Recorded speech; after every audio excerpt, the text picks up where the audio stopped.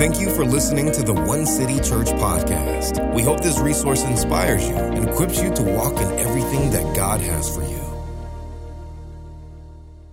Last week, I shared with you that on that day at sunset, last Sunday at sunset, was the beginning of Shavuot, or Pentecost, on the Hebraic calendar.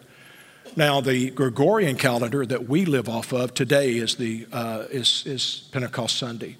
But in the Jewish community, they celebrated it last Sunday evening, Monday, and into Tuesday, Shavuot, or what we call Pentecost. We were looking at where the church is right now in a post-pandemic world. And so we were asking the question, how to be the church in this post-pandemic time. Hell, we know, is predicting the end of the Christian church in America. And I gave you some stats and shared with you how that 1 in 5 churches are closing and the demise of the church and Christianity in America. And I gave you some information that's being pushed out there to the communities.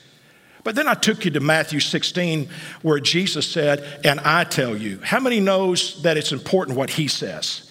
He said, and I tell you, you are Peter, and on this rock I will build my church, and the gates of hell shall not prevail against it. So before hell's prophecy, Jesus decreed hell shall not prevail. Aren't you glad that 2,000 years ago, Jesus decreed it, that I'm going to build my church and hell can't stop it? So we talked about a nation and a church being born in one moment. The significance of Shavuot, or Pentecost. The birth of the Jewish nation in Exodus chapter 19, Shavuot, and the birth of a church, Pentecost, in Acts chapter 2. In just a moment, Isaiah 66, he said a nation can be brought forth in a moment. And this is important for us, in a moment. Acts chapter 2, it said, and suddenly there came a sound from heaven. A suddenly, in a moment, Exodus 19, a nation was born. And suddenly, in Acts chapter 2, the church was born. Think of this. In just a moment of time, God birthed the nation, God birthed the church. It happens, and it happens quickly. The suddenlies of God. That's important for us. We talked about the Tower of Babel and how that the Tower of Babel, the tower in that time separated mankind through the language of the flesh. But Pentecost united mankind through the language of the Spirit. The language of the flesh divided us in the Tower of Babel, but the language of the Spirit brought us together as we speak one language in this post-pandemic world. Powerful. The possibilities and the powers of Pentecost. In Acts chapter 2, it said, and they spoke in other tongues as the Spirit enabled them. The word enabled there in the Greek means inspiration. Holy Spirit inspired them. He spoke to them and inspired them, and they stood up and they spoke. And this is what we dealt with last Sunday. That on Mount Sinai, the Torah was given, instruction. But on Mount Zion, the Holy Spirit was given, or inspiration. He inspired the church. Instruction and inspiration. Shavuot, Pentecost. This is what it means to us. The birth of a nation, the birth of the church. Instruction was given, inspiration was given. Shavuot. This is the time that we're in. This is in that feast of the Lord, a time when I believe the church can be reborn in a post-pandemic world. I believe it's time for the church to be reborn and to learn a new language, a new way of doing church, a new way. We have to learn a new language. We have to learn a new way of doing church. On this time of Pentecost and Shavuot, we can do this. We can break off of us the curse of Babel or the confusion of 2020. We can see the church reborn. We can unite the brethren. We can learn the language of God and find inspiration to change the world. The church in America needs to be inspired again. The church needs to be reawakened.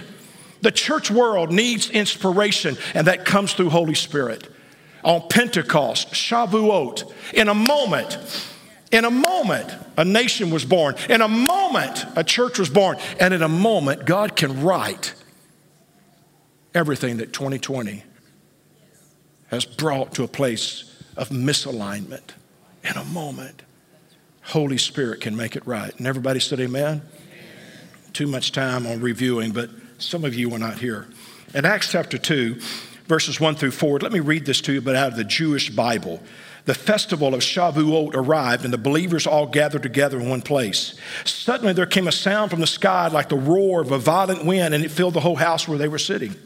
Then they saw what looked like tongues of fire, which separated and came to rest on each of them. They were all filled with Ruach HaKodesh, Hebrew for holy breath, and began to talk in different languages as the Spirit enabled them to speak. Enabled them. Again, enabled means to speak by inspiration, to enunciate plainly, to speak with inspiration and to be understood.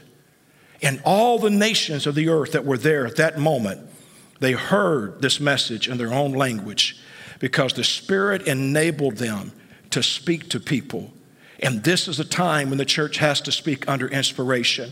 Rather, it's in religion, rather it's in politics, rather it's in economics, rather it's in entertainment, rather it's in the marketplace. The church has to speak the language that people hear and understand. It's time for inspiration. It's time for the church to learn a new language. To learn a new language. The question is being asked, how do we do church in a post-pandemic world? We've got to go to the Holy Spirit and we've got to let Him teach us a new language. So let's pick up part 2, Shavuot 2021, the rebirth of the church. We know that we're living in perilous times. 2 Timothy chapter 3, verse 1, but know this, that in the last days, perilous times will come. In the last days, and you have to believe that when you get into eschatology, end-time events, you have to believe we're in Matthew 24 that talks about birth pains or the days of sorrow. You have to believe that. We're in those perilous times, and we see it unfolding on the news every day. The word perilous there in the Greek means hard to bear or wearisome. How many watches the news and sometimes you just get weary with the news? How many watches the news sometimes and it's hard to bear? How many of you have taken a season where you took a break from the news and you said, can't watch it anymore, and you took a break from it for 30 days, 60 days? Perilous times.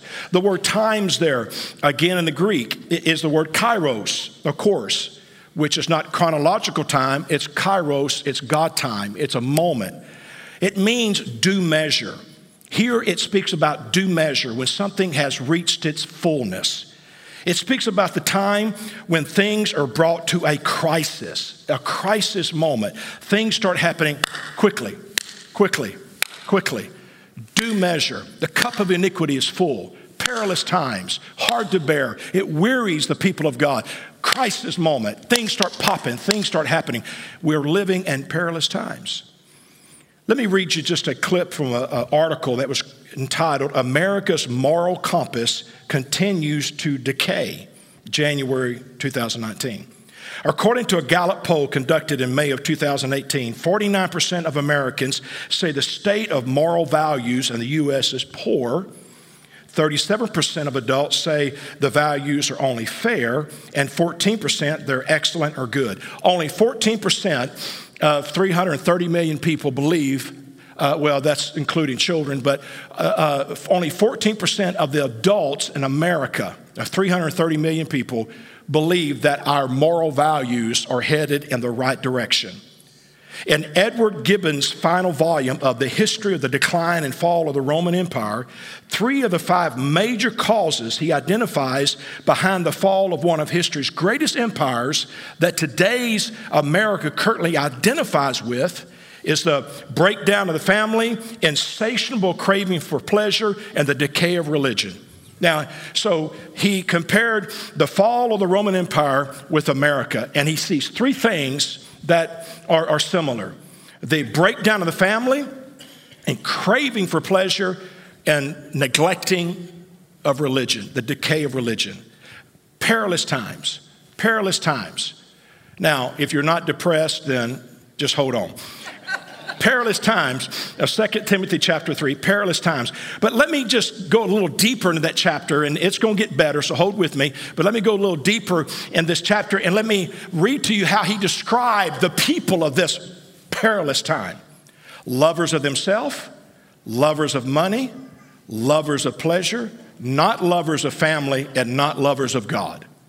These are the perilous times that Paul described in the last days. Hard to bear, and it would be starting to happen quickly, just crisis. Now, I want you to listen to me, because this is probably the most profound statement I'll make all day. I want you to grab it. If you don't get anything else I say, I want you to grab this one. Talking about perilous times and lovers. Think of this. Perhaps when the church speaks the truth apart from love, then the world seeks love void of truth. Is it possible? When we preach the gospel apart from love, then that forces the world to seek love void of truth. Lovers of themselves, lovers of money, lovers of pleasure. Think about that. Why people leave and how to help them return to the church. Tom Rayner, out of the article, Church Leaders. The unloving church is what it was called. Of the formerly churched who expressed dissatisfaction with those in the church, 45% said the other members were, as they called it, judgmental, critical, standoffish, hypocritical. They didn't love as they should have, 45%. Talking about the American church. Ephesians chapter 4 and verse 14. Listen to Paul. Then we no longer will be infants tossed back and forth by the waves and blown here and there by every wind of teaching and by the cunning and craftiness of people and their deceitful scheming. Instead, speaking the truth in love, we will grow to become a new respect. We will grow to become in every respect the mature body of him who is the head, that is Christ. Now look at this. Paul said to the church at Ephesus, we will no longer be this, but instead we're going to be this because we're going to speak the truth in love. Now remember what I said. Perhaps when the church proclaims the truth apart from love, then the world seeks love void of truth. They seek love in all the wrong places. Because in the church, we didn't give the truth to them in love. Think about that. Is it possible? Is it possible? Know this. Love will always tell the truth. And truth should always be told in love. Now, when I was a boy, my pastor, who was considered a part of the greatest generation, fought World War II in the Pacific Theater. He was out there for 3 years, Guadalcanal, Paolu, shot, sergeant, Marine Corps, tough guy. Comes back, has a radical conversion. God calls him to preach, and he taught me as a boy that love will always tell the truth. So he challenged me to always preach the truth, Randy. Love will always tell the truth. If you love someone, tell the truth. I remember him sharing a story years ago, and I've shared it here before, but it just serves repeating. But my pastor would fast every October for 30 days. He would fast and pray. And in one of his times of seeking God, he had a vision. And in this vision, he saw a man running through what looked like liquid fire. And so he would reach down into the flames and he would pull somebody up and look them in the face and he would cuss and throw them aside. And then he would run again and he would pull somebody up and he would look at them and cuss and throw them aside. And my pastor cried out in this vision, "What am I seeing?" And God said to him, you're looking at a man in hell looking for a preacher that lied to him. And so he always told me as a boy, love will always tell the truth. But as I grew and I began to preach and I began to minister and I began to preach the gospel and I look back on my early days and there were so many times when I would growl at people and preach it so hard. And there's a time and a place for those messages like Jonathan Edwards, Sinners in the Hands of an Angry God. I mean, those old classics that we young preachers preach, and we would take people and dangle them over hell and just scare people to death. And I get that. I mean, I understand you got to speak the truth. But as I grew, I realized that love will always tell the truth, but truth must always be spoken in love.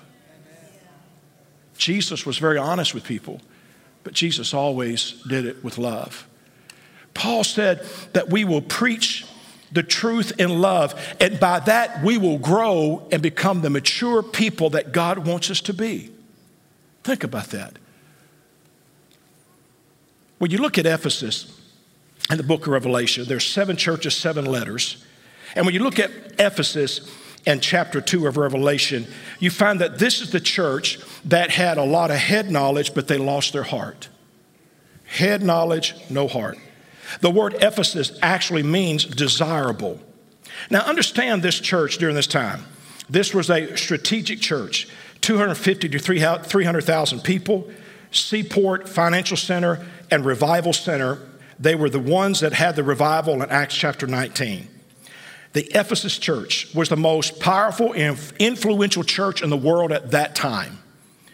Now, these guys had first love at one time. Tongues, prophecy, miracles, evil spirits were dealt with, burned magic books, in today's numbers about $5 million, idols forsaken, and they experienced a 3-year revival. Jerusalem church had been scattered for 25 years, 70 AD, and the body of Christ is now looking to Ephesus for direction. And so understand this church, influential. They went through a three-year revival. They were considered a spiritual church. They had a lot of information. They had a lot of experience. But God looked at them and said, you're a church with a lot of head knowledge, but you've lost your heart. Okay, hold with me. The thing that came against them was a religious spirit. Revelation chapter 2, verse 4, yet I hold this against you. You have forsaken the love you had at first. The word forsaken there in the Greek means long neglect. They were fervent in work, but oftentimes that can result in neglect and intimacy. It's been 40 years since Acts chapter 19 and their 3-year revival. And this second generation has maintained the structure of revival, but has lost the passionate love that comes from revival. Now hear me well. My first point was this, that love will always tell the truth, but truth must always be spoken in love. My second point is this today, that there's a danger to come out of revival and maintain the structure and yet lose the passion and the love of that revival. 40 years since Acts chapter 19, a 3-year revival, and the church at Ephesus had lost their passion. They had the head knowledge of revival, but they lost their heart. He said to them, you've lost your first love. Your first love. They had a love for miracles, and they had a love for prophecy and tongues, and they have a love for dealing with the demoniac and seeing a move of God. They had a love to see people's lives transformed, but he said, you've lost your first love. A lot of knowledge, a lot of structure, but you've lost your love for the things of God. You've lost your passion. Think about this. Revival love. Let me tell you what revival love should do for us. It should cause us to love him more, to love each other more, and to love the lost. Revival love. We're talking about Shavuot. We're talking about Pentecost.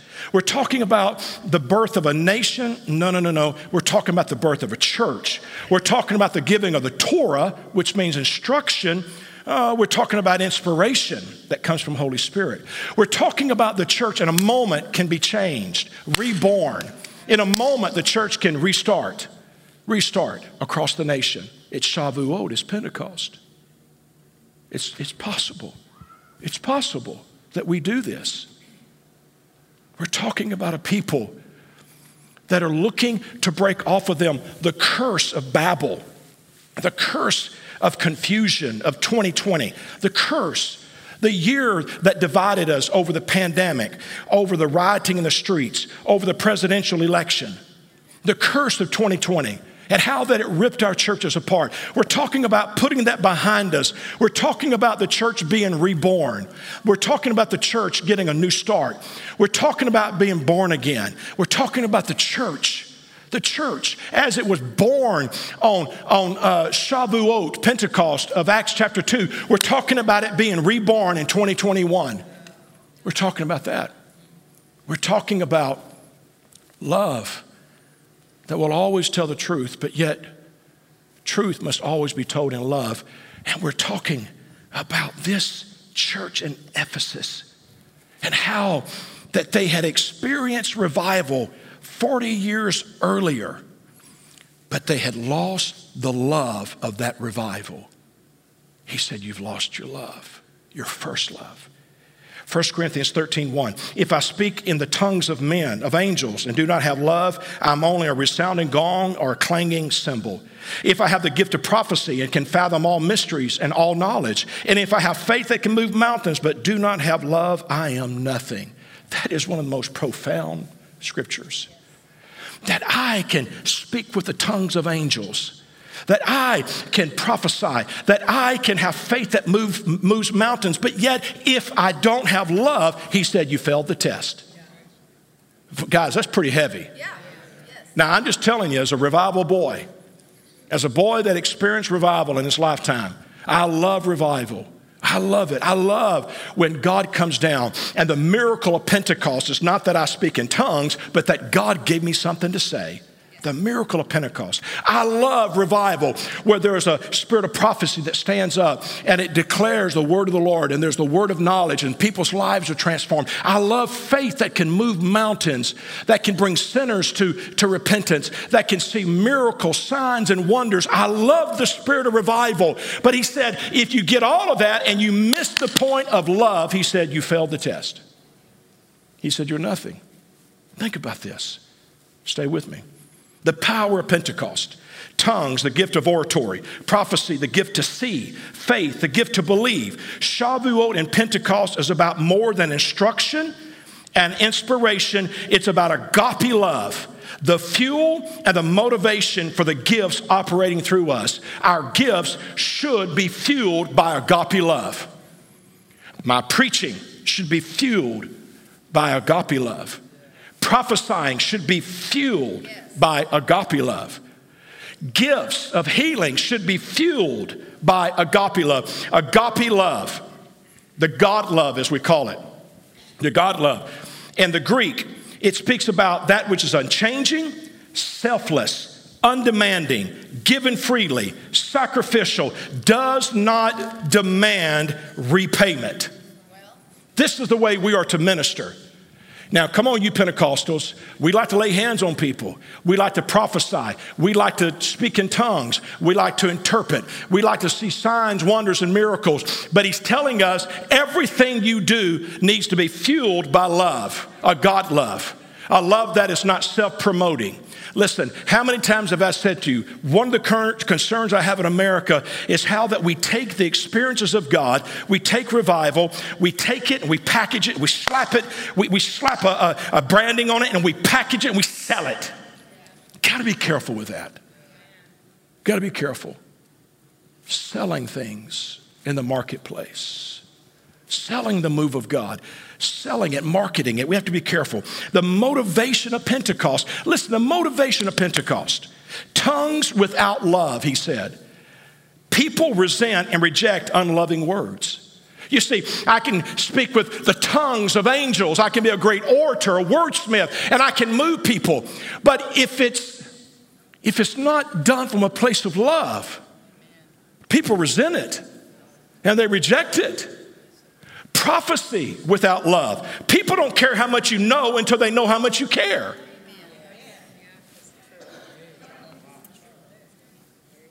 He said, though I prophesy and I have all knowledge and I have all insight and I can see things, but if you don't do it from love, he said, it means nothing. It has to be fueled. We're talking about the fire of Pentecost, and the fuel that feeds it is love. Moves me to do what I do. Faith without love. People are intimidated by religious, super spiritual people. Yes. How many times have we said that? Faith that can move mountains, make things happen, shake the world. But yet, if it's done without love, it doesn't inspire, it intimidates. super spiritual people, religious people. Listen, it doesn't inspire people. It intimidates them. And that's why I referred earlier to when I was a young preacher. I preached it. You know, looking back on it though, my heart was always right. It was just my delivery was wrong. My heart was right. I wanted to help people. But yet I preached it the way I knew. And that was, at hell, fire, and brimstone. And there's a time and a place to preach on hell. We don't do enough of that nowadays. People need to be warned, the Bible says. You have to warn people. You have to tell people the truth. But you have to do it in love. But back then, so many times it came across as me growling at people and just coming at them and just, it's almost like you're going to hell and I'm glad for it. Come on, guys. You remember what it was like. You remember what it's like. Pentecost. But there has to be a love that fuels that. I think we need more men like Jeremiah who wept as he preached. Weeping prophet. Love that will always tell the truth, but truth that's always told in love. The motivation. 1 Corinthians 13 again. Love never stops loving. It extends beyond the gift of prophecy, which eventually fades away. It is more enduring than tongues, which will one day fall silent. Love remains long after words of knowledge are forgotten. Love keeps loving after prophecy fades away. Love keeps loving after tongues fall silent. Love keeps loving after words of knowledge are forgotten. This is love. And that's the power of Pentecost. The fuel behind the Pentecostal fire is the unchanging, selfless, sacrificial love of God. The fire of Pentecost has to be fueled by love. Has to be fueled by love.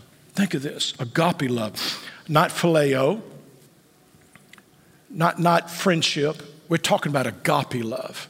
Agape love, that love of God that is selfless, it's undemanding, that will stand before people and will proclaim the truth, but do it in love. Perhaps this is the new language that the church must learn. Perhaps this is our new Pentecost. Perhaps the church needs a new visitation of God. Perhaps, just perhaps we need in this post-pandemic world, coming out of 2020 and all the confusion and all the division and all the fighting and all the stuff. I've never seen in my lifetime, and I've been preaching since I was 15 years old, I've never in my lifetime seen such division in the church as I did last year. Over the pandemic, over the race riots, over the presidential election, over the storms that took place, 30 named storms in America. It was a tough year. And it divided the church. It divided people. And we need to realize that when that thing blew in, that COVID-19 blew in, it was something the enemy took and he used it. And there was a spiritual dynamic happening across this nation. And today, the church is struggling. And the enemy, hell is predicting the demise of the church. But Jesus said 2,000 years ago, it ain't gonna happen. I'm gonna build my church and the gates of hell won't lock it up or keep it out. I'm gonna do this. So I'm hopeful. The church will be the church. And listen, the church, it's his bride. Love will always tell the truth, but truth must always be spoken in love. I remember, I was telling somebody just the other day, we were just talking about things, and I remember here a number of years ago, I was at home praying, and it was one of those days I'm walking to the house praying, and God spoke to me. It was one of those moments, just bam. You know it's a word from the Lord. He spoke to me and he said, Randy, you be careful the way you handle my bride. The church is his bride. The church is his bride. And I have to be careful how I handle that bride. We can't come in here and be rough, slap it around, kick it around. If you did that to my wife, I'd get all over you. I've gotten on men before who just was cussing in front of my wife. And I threatened him, said, I'll knock your head off if you don't apologize to her. I'll climb your ladder and I'll slap you up and down.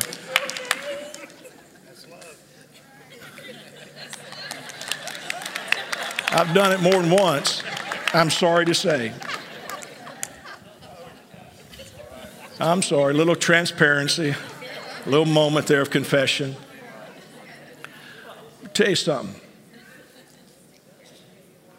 You're not going to slap my wife. And don't you slap around God's wife. He said, Randy, be careful how you handle my bride. Tell her the truth, but tell her in love. Be moved by agape love. Now, I've got you where I want you to be. I got 10 minutes to land this plane. Here we go. Love will always tell the truth, but truth must always be told in love. First point. Second point, the fuel behind the Pentecostal fire is the unchanging, selfless, sacrificial love of God. Men and women that are willing to lay down their lives for others. Lay down their lives. This is Pentecost. Third point, and I'm done. Let's talk about the outpouring of Pentecost. Number one, the what of Pentecost. It was an outpouring of love. Romans 5:5. Now hope does not disappoint because the love of God has been poured out in our hearts by the Holy Spirit who was given to us. Think about that. On Pentecost, Holy Spirit was given, the love of God is poured out. Now, the love of God poured into our hearts. The love is described in John chapter 3, verse 16. The love of God poured into our hearts creates enlargement encompassing the entire world. Let me tell you what the love of God does for you. When the love of God is poured out into your heart, it enlarges your heart and it makes room for everybody. For God so loved the world. That word world is the word cosmos in the Greek. It means the earth, the dirt, all the possessions of the earth, but it also means the people. For God so loved the cosmos, the people, that he gave his only begotten son. He gave everything. And when I am filled with the Holy Spirit, when he pours out his love into my heart, that enlarges my heart and makes it possible for me to love the whole world. Black, white, brown, Democrat, Republican, independent, educated, uneducated. Come on. Can we do it? Christian, other, agnostic, atheist. It means all of them. Gay, straight. It means all of them. It means I can love them all because that's agape love.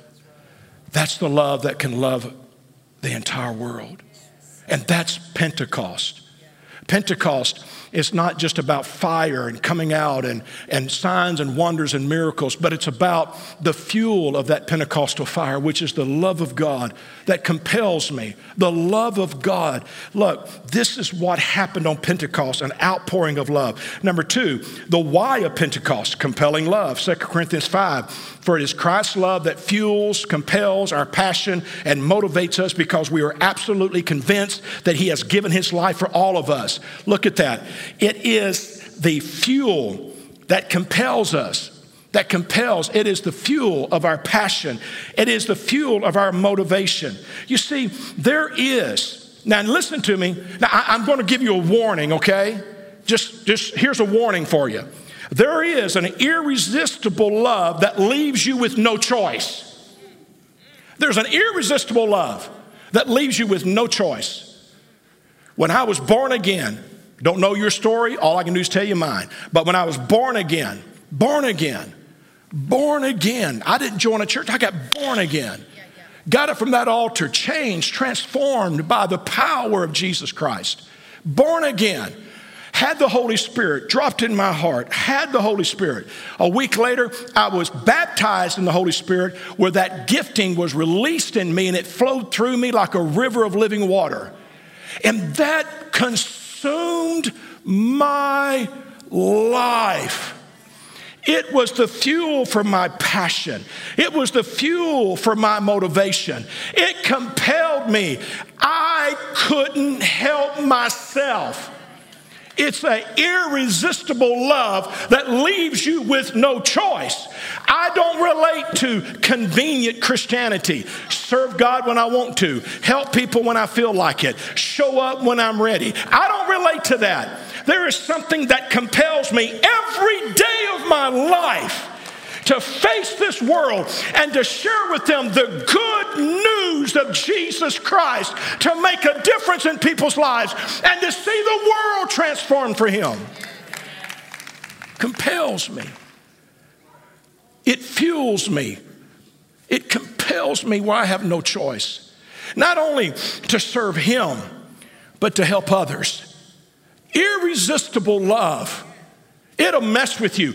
If you don't want to get your hands dirty, you don't need to listen to this message. If you don't want to get involved, then you need to tune me out. If you listen, it's like Isaiah who went into the temple and he saw the Lord and he said, I am all undone. He says, I am useless now. Church will never be the same. Church will never be the same for Isaiah in Isaiah chapter 6. Once you've tasted of the power of a world to come, once you've been in the river, once you've experienced the fire of God, the anointing, once you've been in that, you can't go back. Irresistible. This Pentecost that fell was fueled by the love of God, to where in Acts chapter 2 it said they brought all of their possessions and laid it at the feet of the apostles and said, here, take everything, just let's get this gospel out there. The love of God, he said, compels me. The love of God is the fuel that feeds my passion, that feeds my motivation, the love of God. Whenever you experience the love of God, it will mess you up. Where you go now to the mall and you sit there and you watch people and you're trying to figure out who is that person and do they know Christ, and I wonder if I could talk to them, and wherever you go now, and Walmart or Kroger or wherever you're at, everything changes. You start looking at people differently. You start watching the news differently. You have a prophetic perception, or you begin to see things differently. Things begin to change. You see the world differently. You have a biblical worldview. It's because of the love of God that compels you. And this is Pentecost. The why of Pentecost. You can't help yourself. For God so loved the world that he could not help himself. In regards to you, for God so loved you that he can't help himself. And that's where we should be. For I so love my brethren. I so love the world that I can't help myself. I can't. The how of Pentecost. It's incorruptible love. The how of Pentecost, the incorruptible love. Galatians 5:22. But the fruit produced by the Holy Spirit within you is divine love. Listen to me. It is incorruptible love. I say that because in 1 Corinthians chapter 12, Paul talks about corporate worship and the gifts of the Spirit. And 1 Corinthians chapter 14, he brings clarity to what those gifts are and how they should be used. And right in the middle between these two is 1 Corinthians 13, which is charity. So corporate worship, clarity, and charity is in the middle. It binds them together. Everything we do should be fueled by the love of God. That's why I've said to you before, laying hands on people and seeing miracles is a dangerous thing. Getting insight is a dangerous thing. The spirit of prophecy, the gift of tongues, the gift of healing, the gift of faith, those are dangerous things because they have a tendency, if not managed correctly, to corrupt the individual. We have to be careful with it. The Bible says that knowledge puffs up. And so the way we deal with this is the love of God. The love of God, charity, love that is not self-seeking, that is not demanding, that doesn't demand repayment, love that prefers my brother before myself, and that even means in COVID-19, love that prefers my brother, that yields to my brother, that makes way for my brother. This is what the fuel for Pentecost is. It fuels us, and it keeps our gifts from becoming corrupted. Incorruptible gifts. This is the how of Pentecost. This is how we manage this thing. Revival scares me. The gifts scare me in the sense that could it corrupt me? Could it? And the way we control that is by the love of God that keeps us from being corrupted. And then last of all, so what do you do with Pentecost? It's called sacrificial love. Leviticus chapter 3. Listen to this.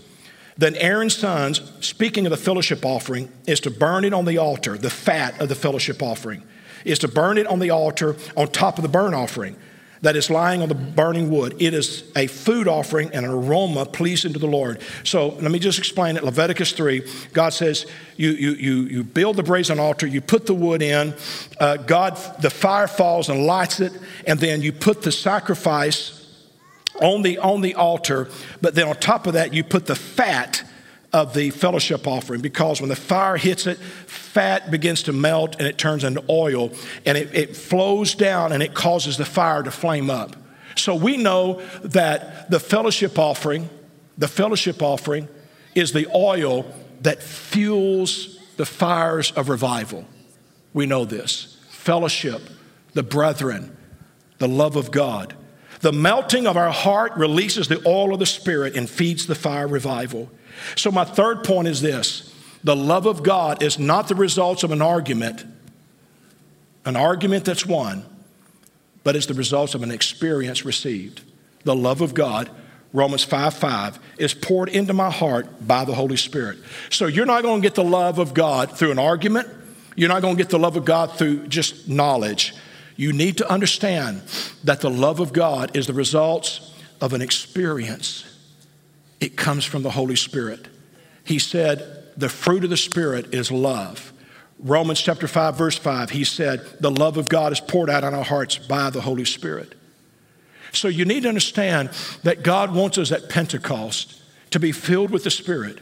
He wants us to be filled with His love. It is an experience. It is something that happens.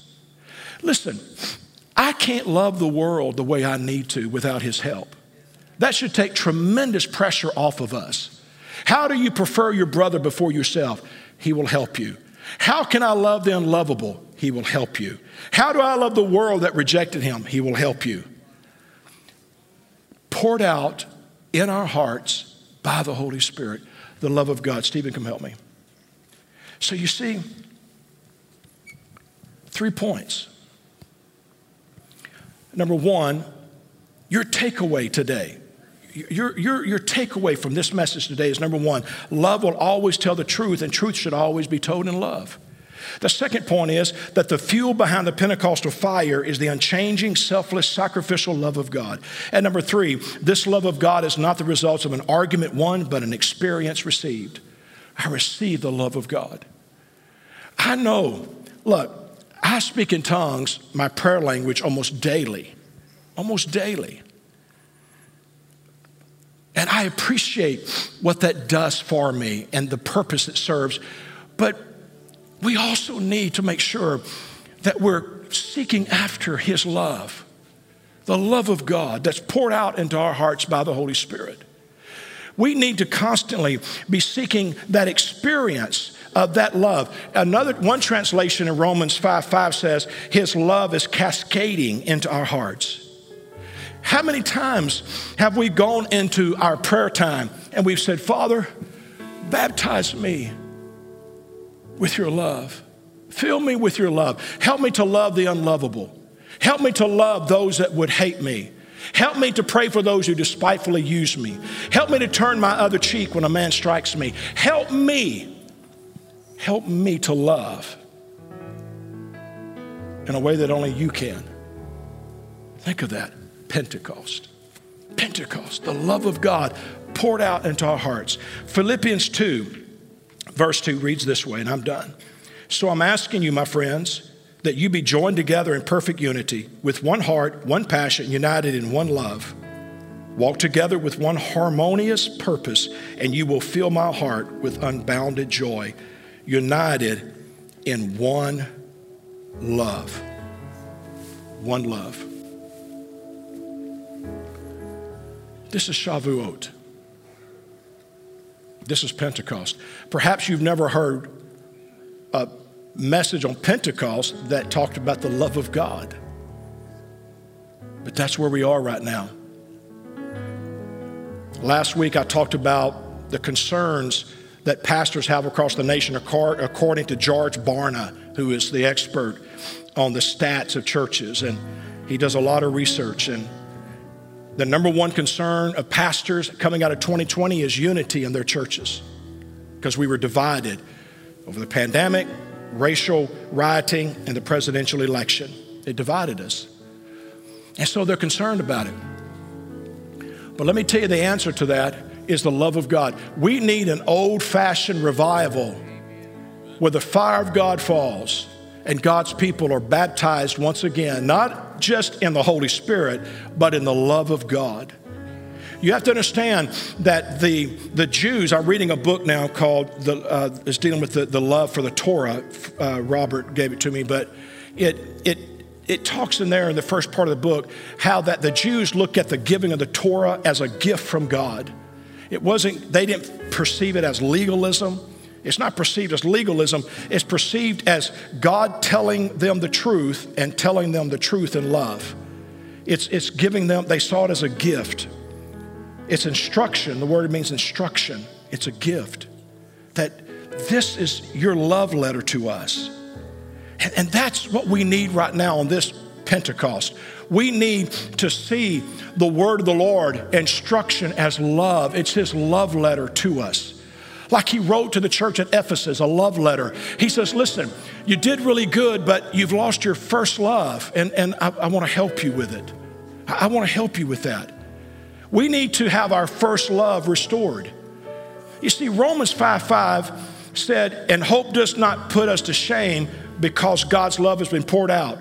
So there are people in this room and watching online that you feel that what you hoped for, you feel like what you hoped for was a sham,